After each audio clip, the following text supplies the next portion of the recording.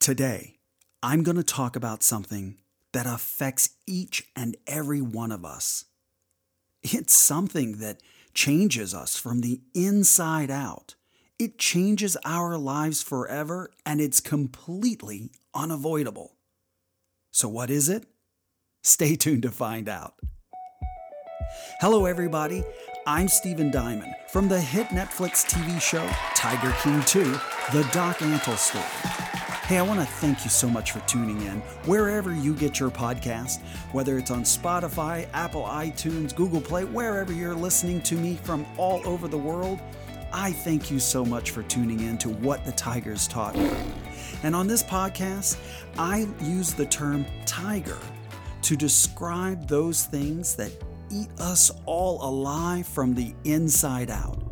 You know, things like stress and anxiety and depression and obsessive compulsive disorders and all of those kind of hidden prey that lurk within the shadows of our very soul and rear their ugly claws in a moment when you least expect it and least need that to happen in your life. But that's the way it is. And so, on What the Tigers Taught Us, today we're going to talk about death, dying, and grief. It's something that affects all of us. No matter who you are, no matter where you live, whether you're rich or poor. It's the great equalizer because death doesn't care how much money you have or how much money you don't have. It's going to come one way or another. And recently, it came straight to me. My sister Robin died. In the blink of an eye. One day she was here, and the next day she was gone, and I didn't know how to handle it. I've experienced death throughout my life in many different forms. You know, when I was working with the exotic cats, you would see the entire circle of life happen before you on a regular basis.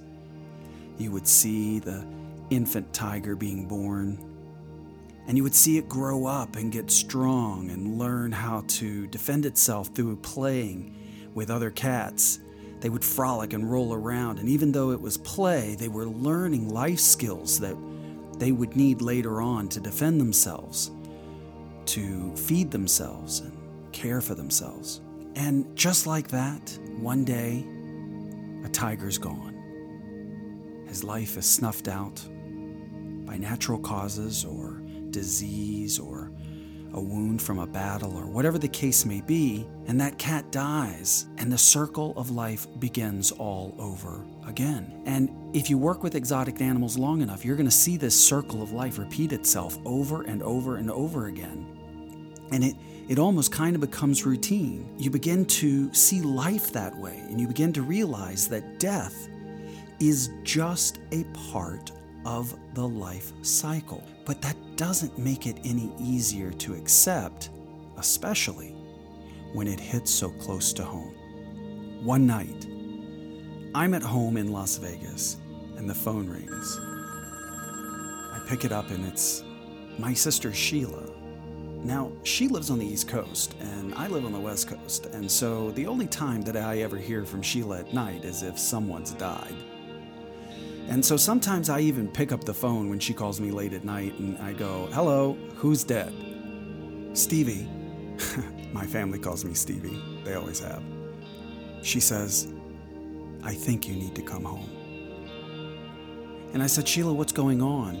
And she began to tell me that our sister Robin had that very day been diagnosed with pancreatic cancer. And that wasn't even the worst part. The worst part was that it was stage 4, and it was incurable. Nothing medically could be done to help her. Not even chemo, not even radiation. She had a tumor the size of a small orange inside of her stomach, and there was just nothing medically that could be done. So the inevitable was before us. And the most difficult part of all of this was the fact that my sister Robin has 2 special needs children. Now I say children, they're both in their 40s today, but I'll always think of my nieces as young people. But One of them has cerebral palsy and is in a wheelchair almost since birth, and the other one is mentally challenged. Though high functioning, she still has challenges. And so our focus shifted instantly from Robin, who we knew was going to pass away, to her 2 children, because we knew the only thing that Robin would care about. We're provided for, taken care of, and we're going to be okay. Sheila and I knew that it was going to be our responsibility to figure this out, to grab this bull by the horns and do whatever it was that we needed to do for my sister Robin, because she's laying in a hospital and can't do things for herself. And so it's up to us. Well, needless to say, I packed my bags, and the next day I was on the first flight headed towards Virginia.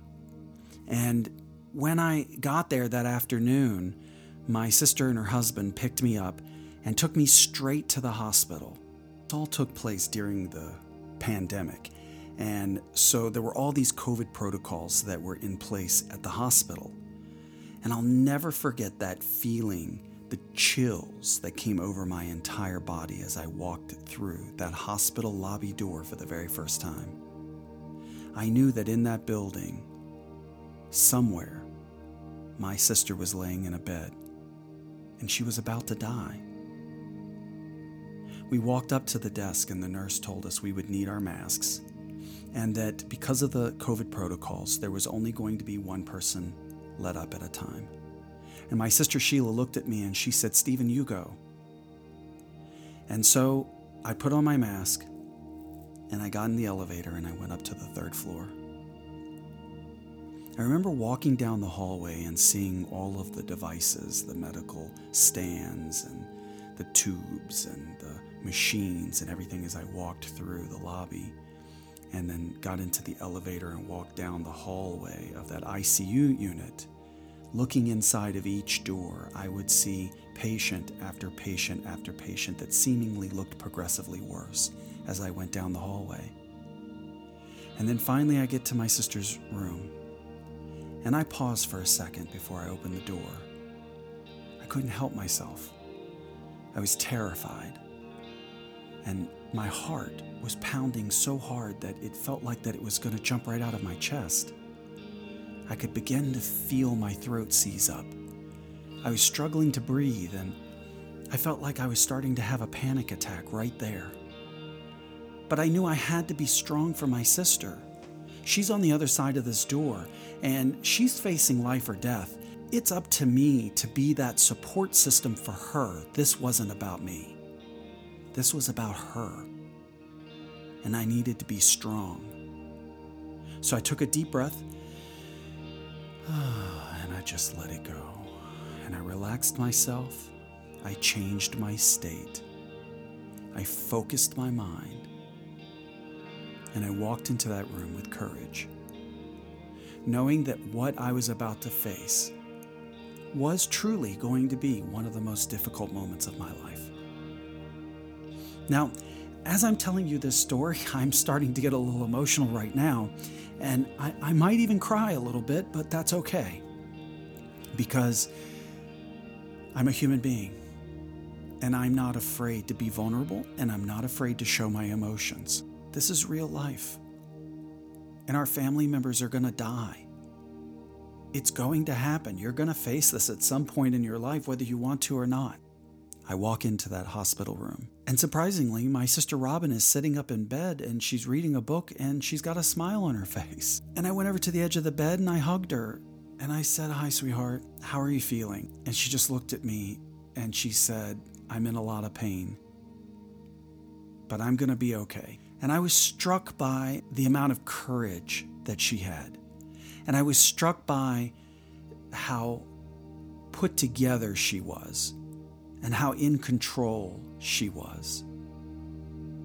She was present, she was alive, and she was cognizant in that moment.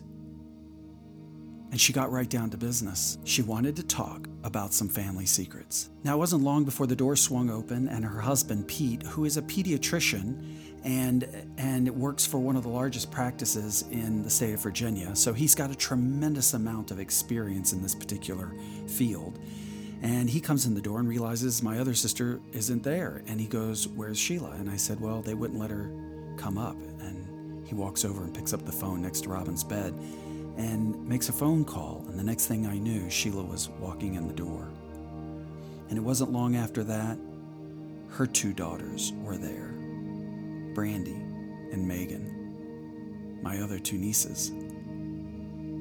So there we were, the whole family. So it's really just me, my 2 sisters, and their 4 kids. Suddenly we're in this room and Robin looks at us and says, "I guess we need to talk." And she tells us, "Sit down. There's a few things I want to tell you." She begins to tell us that when she was a little girl, she was kidnapped. And it was a family secret, and my mother absolutely forbid her from ever talking about this. She was about 6 years old, and she was waiting for the bus one day at a bus stop that we could almost see from the house. And there was a florist right behind where the bus stop was. And the guy who owned that florist was a family friend. He knew Robin, and he knew my mother, and he knew my father. And he kind of kept an eye on her as she would stand right there at that spot every day waiting for the bus, with the other little boys and girls that would wait there as well. And one particular day, the florist saw this car roll up in front of Robin. She was the only one there. And it opened up the door, the guy talked to her, and Robin got in the car, and he took off. And so knowing that this was not right and something didn't feel good about this situation, he picks up the phone and he calls the police and reports it. And then he hangs up and picks up the phone again and calls my mother. And he says, "Did Robin get into a car?" And she goes, "No, she should be waiting for the bus." And he said, "Something's wrong. I saw her get into a car and take off." Well, to make a long story short, the police casted a wide net and they eventually caught the guy with Robin in the car. But the point of this story is that my mother, being as mentally ill as she is, forbid my sister from ever talking about this and ever telling the story. And my sister never did. Because back in those days, my mother was more worried about what people at the church would think about her than she was the safety of her own child. Now that may sound strange to you, but suffice it to say that my mother was very mentally ill and she had lots of emotional and mental problems her entire life. And so this was the kind of logic that made sense to my mom. My sister Robin had never uttered a word.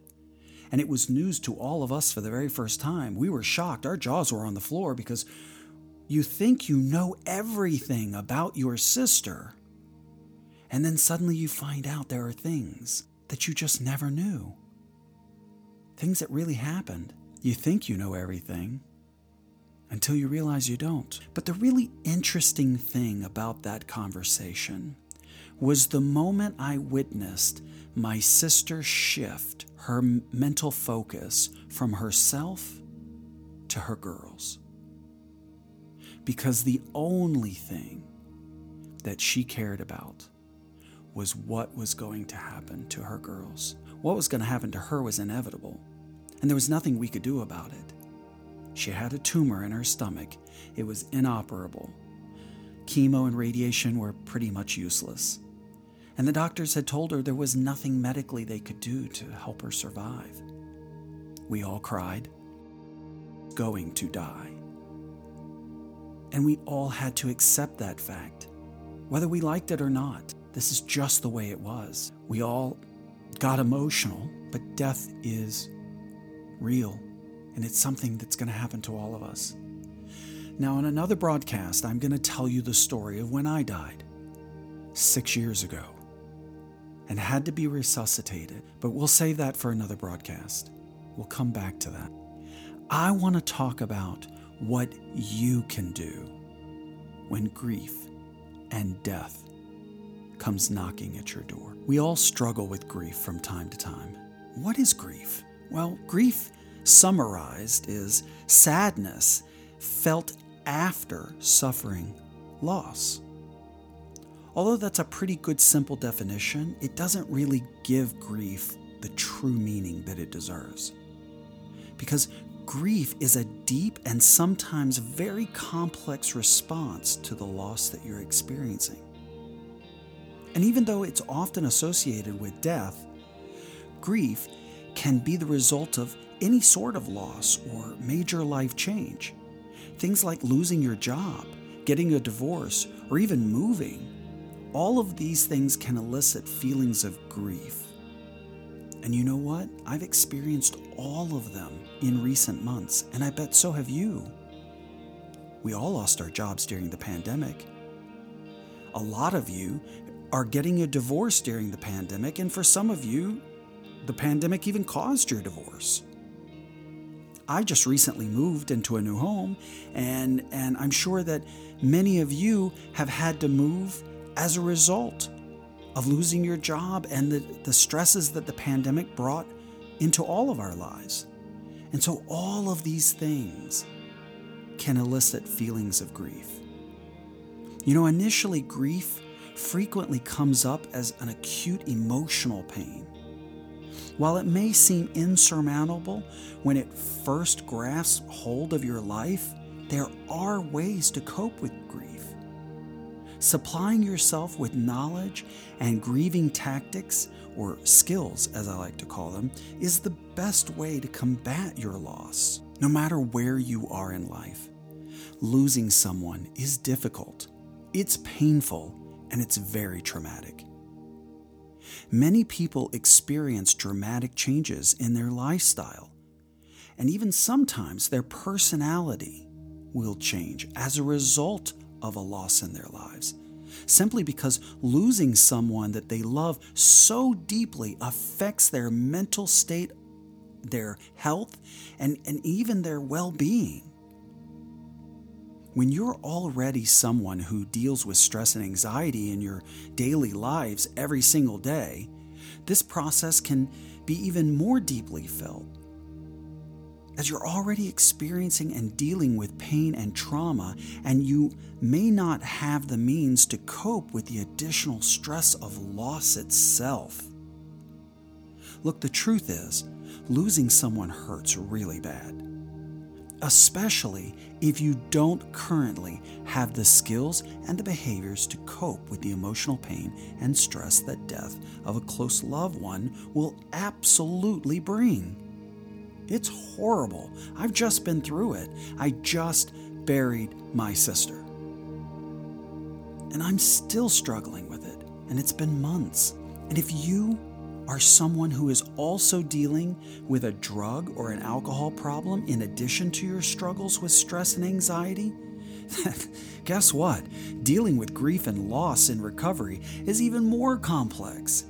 And it can be difficult not to use or drink to cope with what can be even harder than losing someone if you were otherwise healthy. But you can get through it, and you can get through it without relapse. If that's your struggle, I hope that you will go find some real help. But the truth is, we can't heal without learning the right coping skills to manage our response to this difficult situation. And that is the key. The key is learning the skills so that when this difficult situation appears in your life, you're prepared and you know what to do. And that's ultimately why I created LifeSkillsMasterclass.com. People need a place where they can go and learn the skills that no one ever teaches us. And if you are suffering right now, I hope you'll check it out, because you do not have to continue living the way that you are right now. So today, I want to wrap things up by giving you 6 of my top tips that I learned as I went through the process of losing my own sister. And the very first thing I want to teach you is to give yourself permission to feel. Grieving is a normal part of dealing with loss, but you can't grieve if you don't allow yourself the opportunity. Be sure to recognize the need to grieve and let it run its natural course throughout you. Your emotional health will be better served if you face your grief head on. Because I promise you one thing, if you don't deal with your issues will deal with you. And the rub is, it gets to pick when, where, and how. Now, everyone deals with pain and loss in different ways, but it's crucial that you acknowledge what you are feeling and why. And allow yourself to feel it. Let it flow through you. Don't hold it in. You might feel sad and depressed, angry, hurt, confused, or any of a number of other emotions. They might not directly link to how you felt about the person you lost or even why. However, they do link to the fact that you've experienced something so traumatic, and you do need time to heal and recover. You're allowed to feel sad or angry or depressed, and you should give yourself that time to do it. So let's talk about number 2. Number 2 is so crucially important. Number 2 is talk about your pain. You know, inside of Life Skills Masterclass, I created a private members-only chat room called the Safe Place Community. Exactly for this purpose. We need each other in our struggles to heal. You don't have to grieve alone, even if you don't have friends and family to discuss your pain or grief with. Most self-help groups, including any 12-step program out there, and others that I know that you're a part of, will create a space for members to talk about themselves and their lives. And you can discuss your pain and loss with like-minded people who genuinely care and often know what you're going through because they have experienced it themselves. And this is so vitally important. You have to talk about your pain. Number 3, understand that grief is not linear. The old Kubler-Ross model of grief suggests that grief happens in stages, and most people progress through them in the same way. This isn't what I experienced, and it's not even often true. Grief has been proven to occur in different ways and at different times. Grief can come in stages. It can go up and it can go down. And it can feel sad in one moment, and it can make you incredibly angry the next. You'll experience grief in your own way and in your own time, and some days you'll be fine, and some days you won't. When you come to truly understand that there is no right way to grieve, you'll be in a much better position to understand what's happening to you and why. Number 4, pace yourself. Grief can be utterly exhausting. I remember my sister Sheila and I coming home from the hospital each night. We would go back to her place where I was staying, and we would just plop ourselves down on the first piece of furniture we found, because the emotional toll it takes on you of being in that hospital room with someone who you're watching slowly slip away. That toll that it takes on you it's like a vampire sucking the life force out of your veins. It takes a lot of energy to feel so intensely. So pace yourself. Allow yourself plenty of time to do everyday activities, and don't overschedule yourself. Rest when you need to, and offer yourself some grace each and every day. Number 5, accept your feelings and the facts as they are.